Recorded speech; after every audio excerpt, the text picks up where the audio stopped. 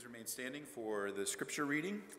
Go ahead and open in your Bibles, whether paper or digitally, to Ecclesiastes 10, verses 12 through 20. 12 through the end of the chapter. And it says this: "The words of a wise man's mouth win him favor, but the lips of a fool consume him. The beginning of the words of his mouth is foolishness, and the end of his talk is evil madness. A fool multiplies words, though no man knows what is to be, and who can tell him what will be after him? The toil of a fool wearies him, for he does not know the way to the city. Woe to you, O land, when your king is a child and your princes feast in the morning. Happy are you, O land, when your king is the son of the nobility, and your princes feast at the proper time for strength and not for drunkenness. Through sloth the roof sinks in, and through indolence the house leaks. Bread is made for laughter, and wine gladdens life, and money answers everything.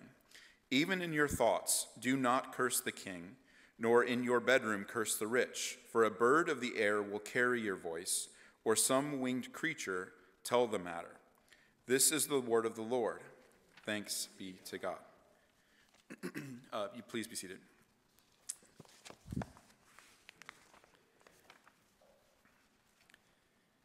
Well, as I said, my name is Tyler. I'm the Director of Ministries here, and welcome to you all. Also, welcome to those who are online.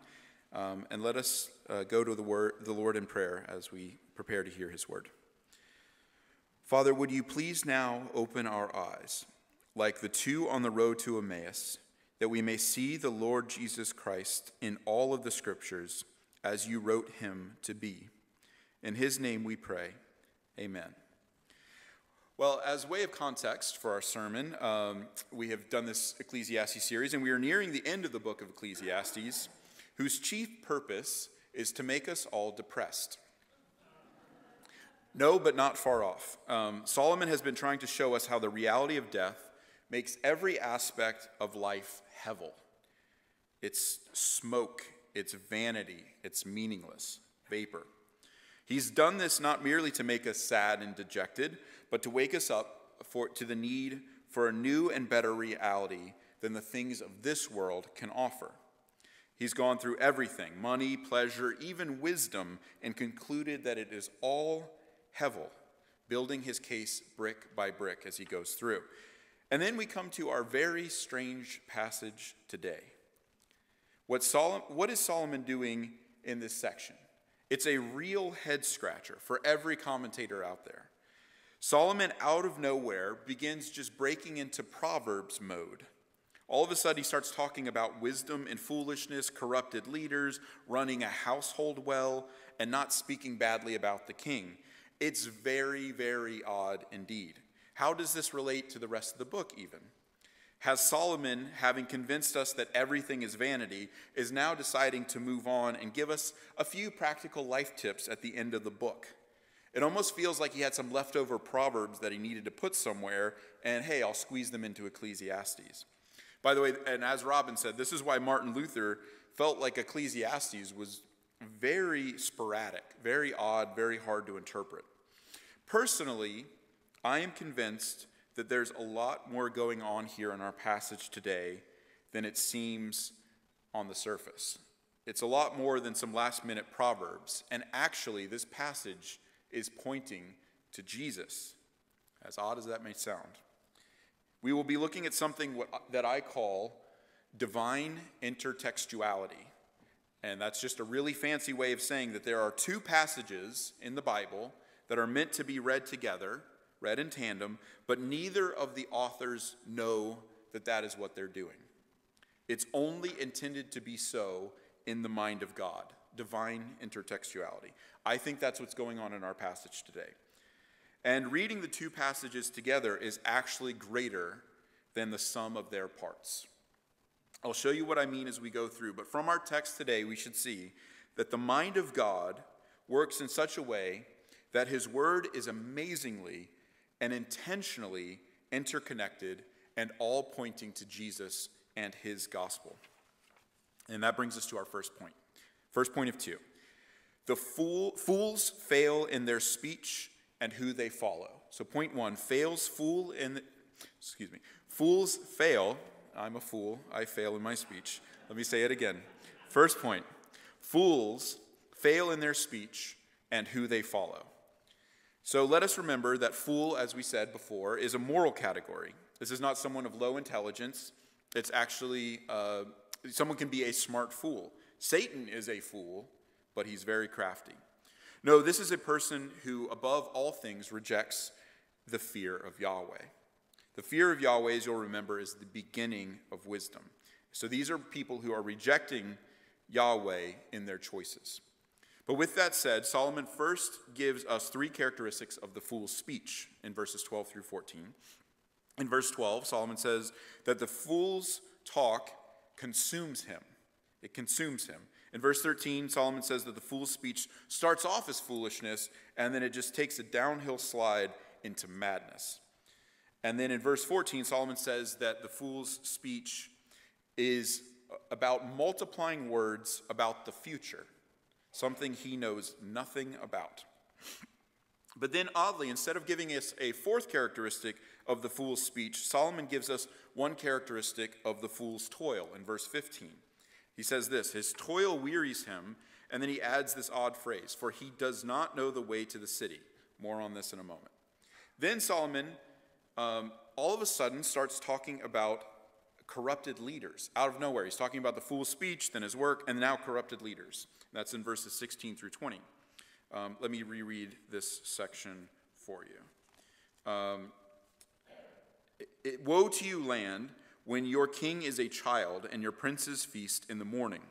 Happy are you, O land, when your king is the son of the nobility, and your princes feast at the proper time, for strength and not for drunkenness. Through sloth the roof sinks in, and through indolence the house leaks. Bread is made for laughter, and wine gladdens life, and money answers everything. Even in your thoughts, do not curse the king, nor in your bedroom curse the rich, for a bird of the air will carry your voice, or some winged creature tell the matter. So, very odd, very odd. So woe to you, land, when your rulers are immature, selfish, self-indulgent, and lazy. That's true. And then in verse 18, we get this weird section about the upkeep of a house out of nowhere. And then in verse 19, we get a section about bread and wine and money and how those make people happy. And then finally in verse 20, we get this really odd saying about how you shouldn't curse the king because a bird is going to tell on you. You're like, what is going on? So again, very random pieces of advice, especially for a book that isn't trying to give you straightforward life advice. And perhaps this is just good advice randomly compiled in a book where it doesn't really belong, but it begs the question, what's really going on here? Did Solomon forget what book he's writing? First, we're talking about the fool's speech, then the fool's work, then corrupted leadership, then house upkeep, then how bread is good, and then how a bird's going to tell on you if you say bad things about the king. It all seems a little random. And I think we can all agree with Martin Luther that, and every other Ecclesiastes commentator, that this seems really odd, right? And this could just be a sermon. I could write this sermon as being simply about watching what we say and watching who we follow. And those are great pieces of advice. We shouldn't be foolish in our speech. We should beware of corrupted leaders. And we should take good care of our homes. And that's all well and good. But if you understand the Bible, then you know that its goal isn't really about sin management. It's not about behavior modification. That's how the Pharisees understood the story of the Bible. If I'm righteous enough, God's going to bless me. The Bible is not a book that is trying to scold you into being more wise and to turn away from foolishness. It's a story primarily about what? The gospel of Jesus Christ for the salvation of sinners. And I'm convinced, believe it or not, that that is what is going on here. And I think that this strange passage in Ecclesiastes is plugged in an interesting way into the overall gospel story of the Bible. So how on earth do we get there from here? And that's what I'm going to use the rest of my time to try to show you. And that brings us to my second point. We are all fools but Jesus, our King, won't let us go. We are all fools, but Jesus, our King, won't let us go. So the first point, fools fail in their speech and who they follow. We are all fools, but Jesus, our King, won't let us go. Okay, so now I'm sure you're wondering, how are we going to get there? Well, I think there are some very obvious clues in our passage that will show us this. So keep your spot in Ecclesiastes 10, and then turn, if you would, to Luke 24. That was our reading from before. Luke 24, verses 13 through 35. It's the famous passage known as the road to Emmaus. So while you're turning there, I'll just remind you that I preached from Ecclesiastes 9 about the poor wise man who saved the city but wasn't regarded. And I thought that that paralleled Luke 11. I made my case there. I'm not going to recap it. If you want to check that out, you can. It's on our YouTube page. It's called When Death Cured Hevel. I'll just say for now that I think there's another parallel passage from Luke going on now in Ecclesiastes 10, and I'm going to make my case, and you see what you think. And if I'm right, I believe it will shed a lot of light not only on what's going on in Ecclesiastes 10, but also what's going on in Luke 24. Okay, so here, and I'm not going to reread that passage because it's long, but I'll allude to it along the way. Okay, so here are my 6 subpoints making my case if you're a note taker. The first is this. In Ecclesiastes 10:24, it mentions how the speech of the fool consumes him, leads to madness, and multiplies words about the future. And so what is the road to Emmaus about? Well, we all know the story pretty well, or perhaps we think we do. It's about 2 of Jesus' disciples leaving Jerusalem on Resurrection Sunday after the resurrection, and they are feeling sad and dejected. And then Jesus meets them on the road going out of Jerusalem as they're heading on their way. And we are told one of the names of them is Cleopas. But in John 19:25, we are told that there is a woman named Mary who is at the crucifixion who's said to be the wife of Clopas. Commentators seem to think that Cleopas and Clopas are the same person. And it's common in the New Testament to have slightly different spellings depending on which transliteration you are getting the name from, whether Greek or Aramaic or Hebrew. So it seems to be that this is Cleopas and his wife Mary who are going back to their home after traveling to Jerusalem for the Passover. And while they were in Jerusalem, they heard about Jesus being the Messiah. And Mary even watched him on the cross. But as it has now been 3 days since his death, they're convinced he's not the Messiah. And they're heading back home, and it has made them sad. And Jesus, who they don't recognize, tells them that all the Old Testament points to him. Then he goes with them to their house, and at dinner he breaks bread, and their eyes are open, and they realize it is Jesus who's been talking to them the whole time, and that he has indeed been resurrected. Then they promptly return to Jerusalem to go to be with the disciples. Okay, so on the road, Cleopas talks to Jesus about how he hoped that he was the Messiah, but now they're convinced he's not. And after he finishes speaking, what does Jesus say to him in verse 25? Luke 24:25. And he said to them, O foolish ones, and slow of heart to believe all that the prophets had spoken. He calls them foolish ones. It's worth noting, actually, though, that Jesus uses a softer term in Greek for fool to show his kindness and concern for them.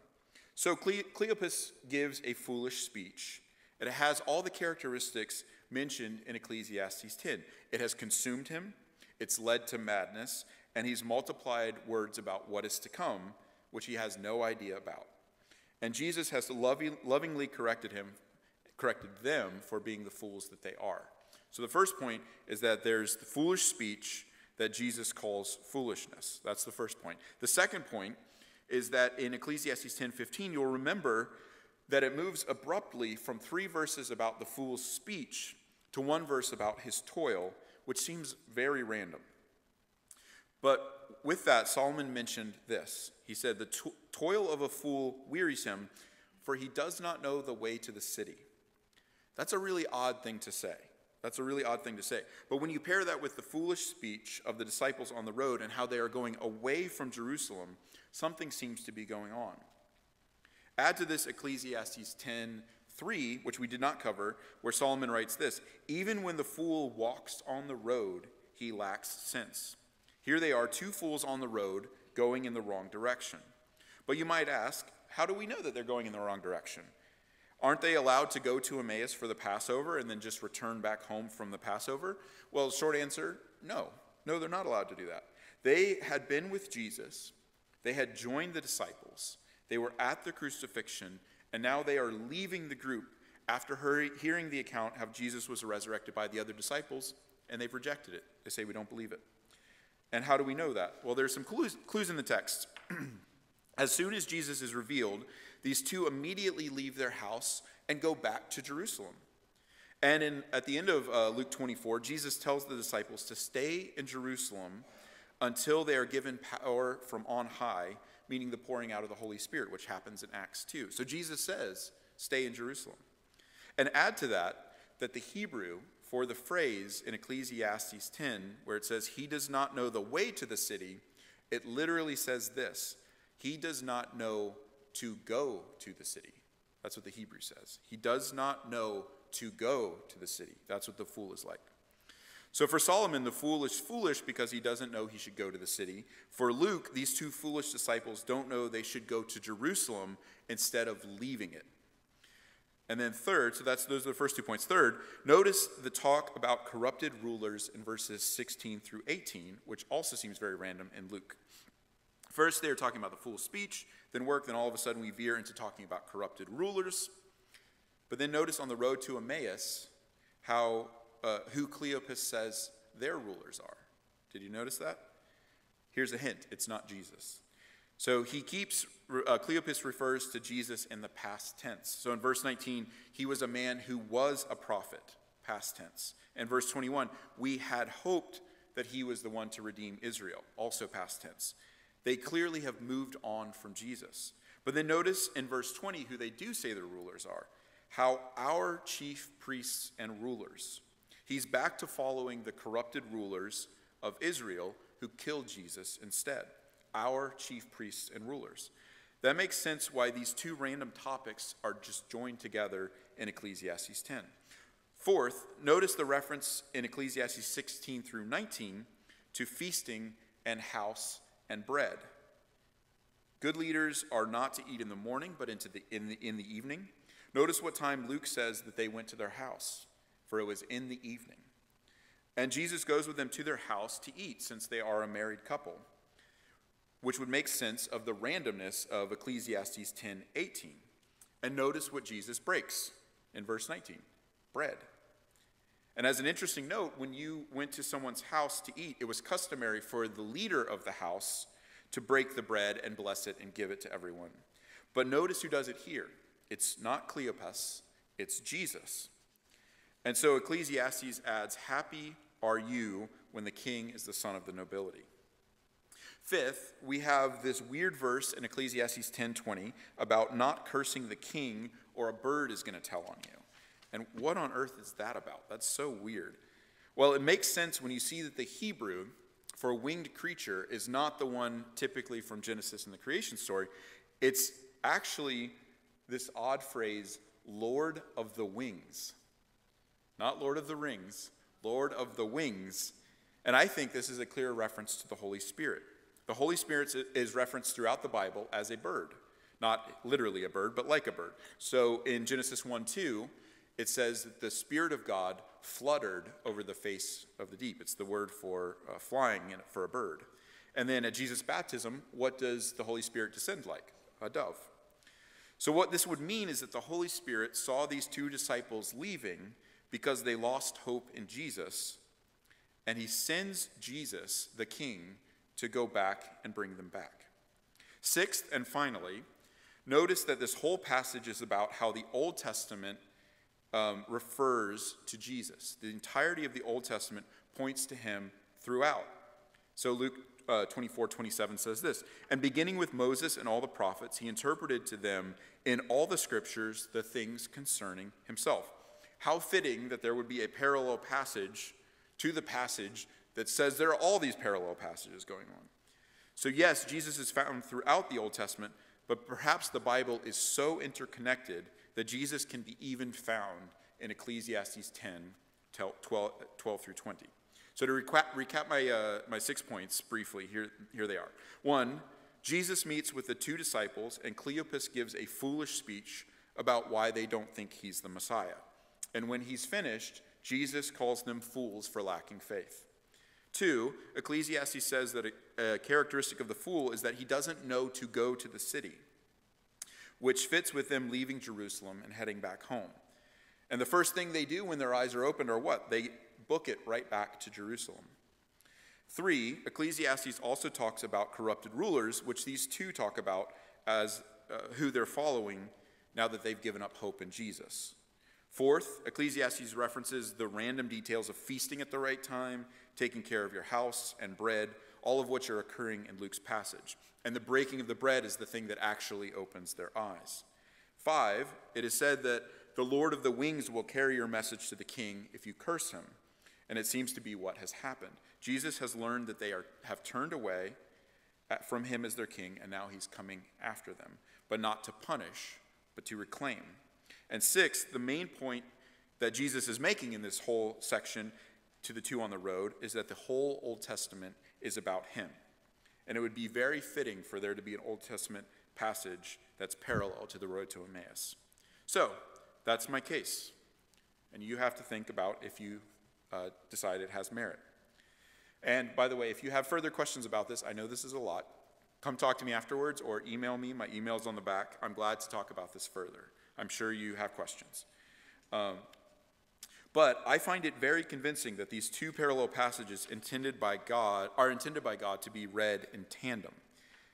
But if that's true, the question remains, so what? Why did we just do that? Why did we do that?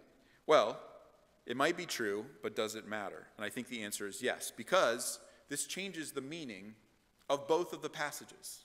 Does it not? Changes the meaning of both of the passages. Instead of Ecclesiastes 10 being random, it shows that it has a lot of intentionality behind it, intertextuality about Jesus. And in doing so, it transforms the message about random morality to being about the gospel. It also changes the road to Emmaus account, does it not? We usually tend to read the road to Emmaus as about Jesus opening the eyes of some of his disciples on a trip.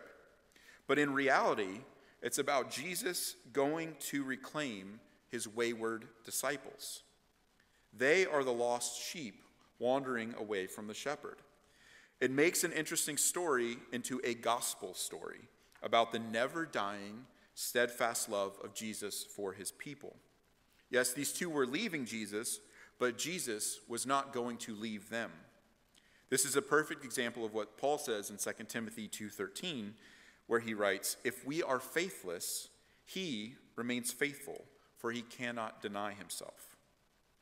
Jesus goes after his lost sheep even when they are wayward. That includes us. We are the fools on the road. We are the lost sheep. Not only before we are saved, but many times, time and time again, after we are saved. It's like the hymn, "Come Thou Fount," where it says, "Prone to wander, Lord, I feel it, prone to leave the God I love." That is my story too. That is your story too. We are the fools on the road. That's what an amazing Savior Jesus is. He never, ever, ever gives up on his people. He never lets his people go. He will always go after us when we are wayward and erring. That is why Jesus can say in John 10:27 and 28, "My sheep hear my voice, and I know them, and they follow me. I give them eternal life, and they will never perish, and no one will snatch them out of my hand." Perhaps you've known this in your own life. Perhaps there have been seasons, or perhaps you're in a season like this right now, where you know that you aren't walking with God. You're walking, perhaps, away from him. Maybe you feel yourself going wayward. These seasons are incredibly painful. But when you feel the Lord graciously bringing you back to him, even and especially when you don't deserve it, that is some of the sweetest, most tender communion you can have with God. Those are the best moments when you really feel God is acting to save you, even when you aren't. Or maybe you're even kicking against him right now, but he won't let you go. I can't think of anything better than that. I don't know about you, but this is the kind of Savior that I need. I need a Savior who doesn't leave me when I'm faithless. I'm a sinner, and I need a Savior who has a plan for that. And I think you do too. Do you know Jesus as a Savior like this? Do you know that he graciously has you no matter what? Or maybe you don't know Jesus as Savior.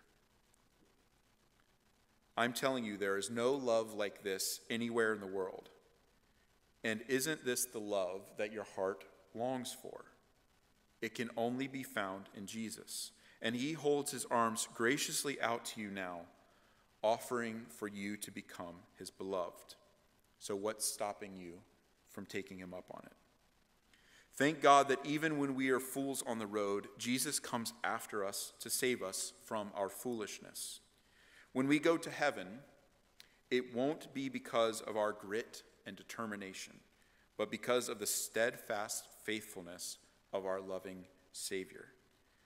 There's one more interesting detail in the road story, and actually I think it perhaps instead of being called the road to Emmaus, it might better be understood as the road from Jerusalem. But there's a really interesting detail that my friend Tim Doggard insightfully pointed out to me, and I wanted to mention it because I think it even helps us better understand what's going on here. And that is this: the Greek for their eyes were opened and they recognized him in Luke 24:31 is practically identical to Genesis 3:7 after the fall. When it says of Adam and Eve, their eyes were opened and they realized they were naked. So why is that important? Well, in Genesis, a couple eats and has their eyes open towards their own sin, and it drives them away from God. And on the road to Emmaus, a couple is foolishly walking away from Jesus as Savior, and yet he goes after them, and upon giving them food, their eyes are opened, and they see Jesus, and they are brought near to God. Jesus is the reversal of the fall. One couple's eyes were opened, and they saw they were naked. Another couple's eyes were opened, and they saw him. Which is true of you? So two passages informing each other to be greater than the sum of their parts. Gold is good, diamonds are good, but a wedding ring is greater than the sum of its parts. As we conclude here, I have two applications for us. First, beware of reading the Bible as a book about morality. It is first and foremost at its core a book about Jesus and his gospel. And if that's what you end up seeing it as, merely a book of morality like the Pharisees, you are in danger of missing the point entirely. And here's a good test for that. When you come across a passage like our passage today, Ecclesiastes 10:12-20, does it make you want to rest in your righteousness or in Jesus' righteousness? Do you try to convince yourself when you hear things about the fool that, hey, I'm not a fool. Here are the ways I'm not a fool. Or does it make you realize, you know what, I am a fool, and I need Jesus? Does it make you try to pull yourself up by your bootstraps or forsake any ability that you have to be right in God's eyes through your own effort? And one way you can know that when you come to passages like this is where your focus goes.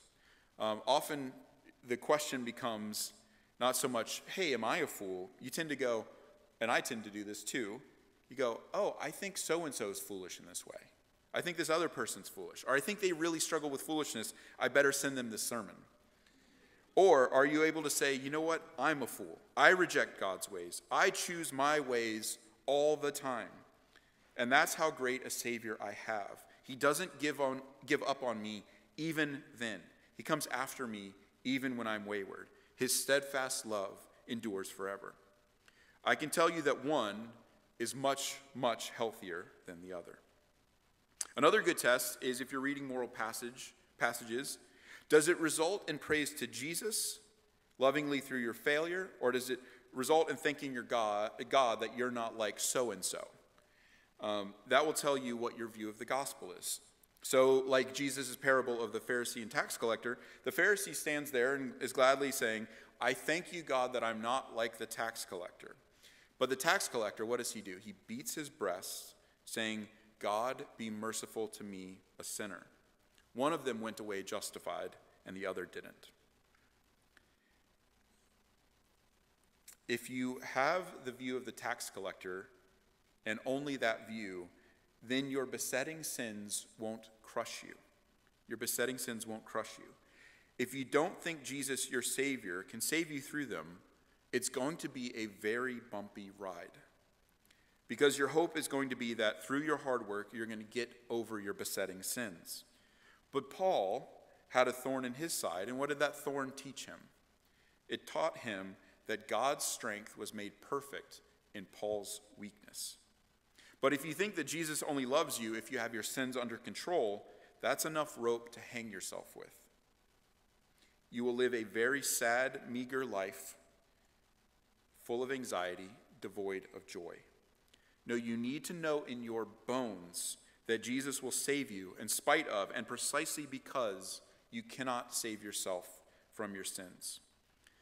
And as we are spending this year at Westminster on gospel transformation, here's a great time for us to assess if we are really trusting in the gospel, because that is how real change occurs. Godly change happens when we can be radically honest about ourselves because we are convinced of the radical acceptance of us by Jesus, our Savior. And then our final point of application, isn't the Bible amazing? Isn't the Bible amazing? I get so sad. I get so sad when I hear Christians selling it short. When it does something odd, it's not our job to try to smooth that over and ignore that and explain it away. We need to pay attention. Every single jot and tittle of the Bible is exactly as God intended it to be. So when it's doing something weird, that's when something intentional is going on in the mind of God. It doesn't mean we will know right away what that is, and it might take us years and a lot of labor to understand it, but that's what it is. So to that point, if I'm right in believing that Ecclesiastes 10 and Luke 24 are linked, then something truly remarkable is going on, because it doesn't seem like either of the authors of these books, Solomon and Luke, even realized that they were intending to allude to one another. This was in God's mind alone, and neither of the minds of the human authors. Solomon, of course, not even knowing about the road to Emmaus, and Luke, the physician, it's very clear he's trying to write a straightforward account to this man named Theophilus, and he's not trying to do literary gymnastics, but he's doing them nonetheless. That's amazing. And both of the writers are writing about 1,000 years apart from one another. Where have you ever seen intertextuality like this? Where else but in the mind of God can you have something like this occur? Neither writer could do this. No earthly writer can do this. That's how remarkable the Bible is. And that's why Paul can say in 1 Thessalonians 2:13, and we also thank God constantly for this, that when you received the word of God, which you heard from us, you accepted it not as the word of men, but what it really is, the word of God, which is at work in you believers. So are you giving the Bible the credit that it deserves? Does it have the place in your life and in your heart that it is due? By God's grace, may all of our eyes be open to his majesty and the majesty of this book about Jesus and his gospel. Let us pray. Our Heavenly Father, this was a lot to take in this morning. This was a lot to understand, and perhaps for many of us, new information. And so I pray that you would give us patience, that you'd give us hearts that want to see and to believe, and may it all result in praise to Jesus, our gracious Savior. And we pray this all in his name. Amen.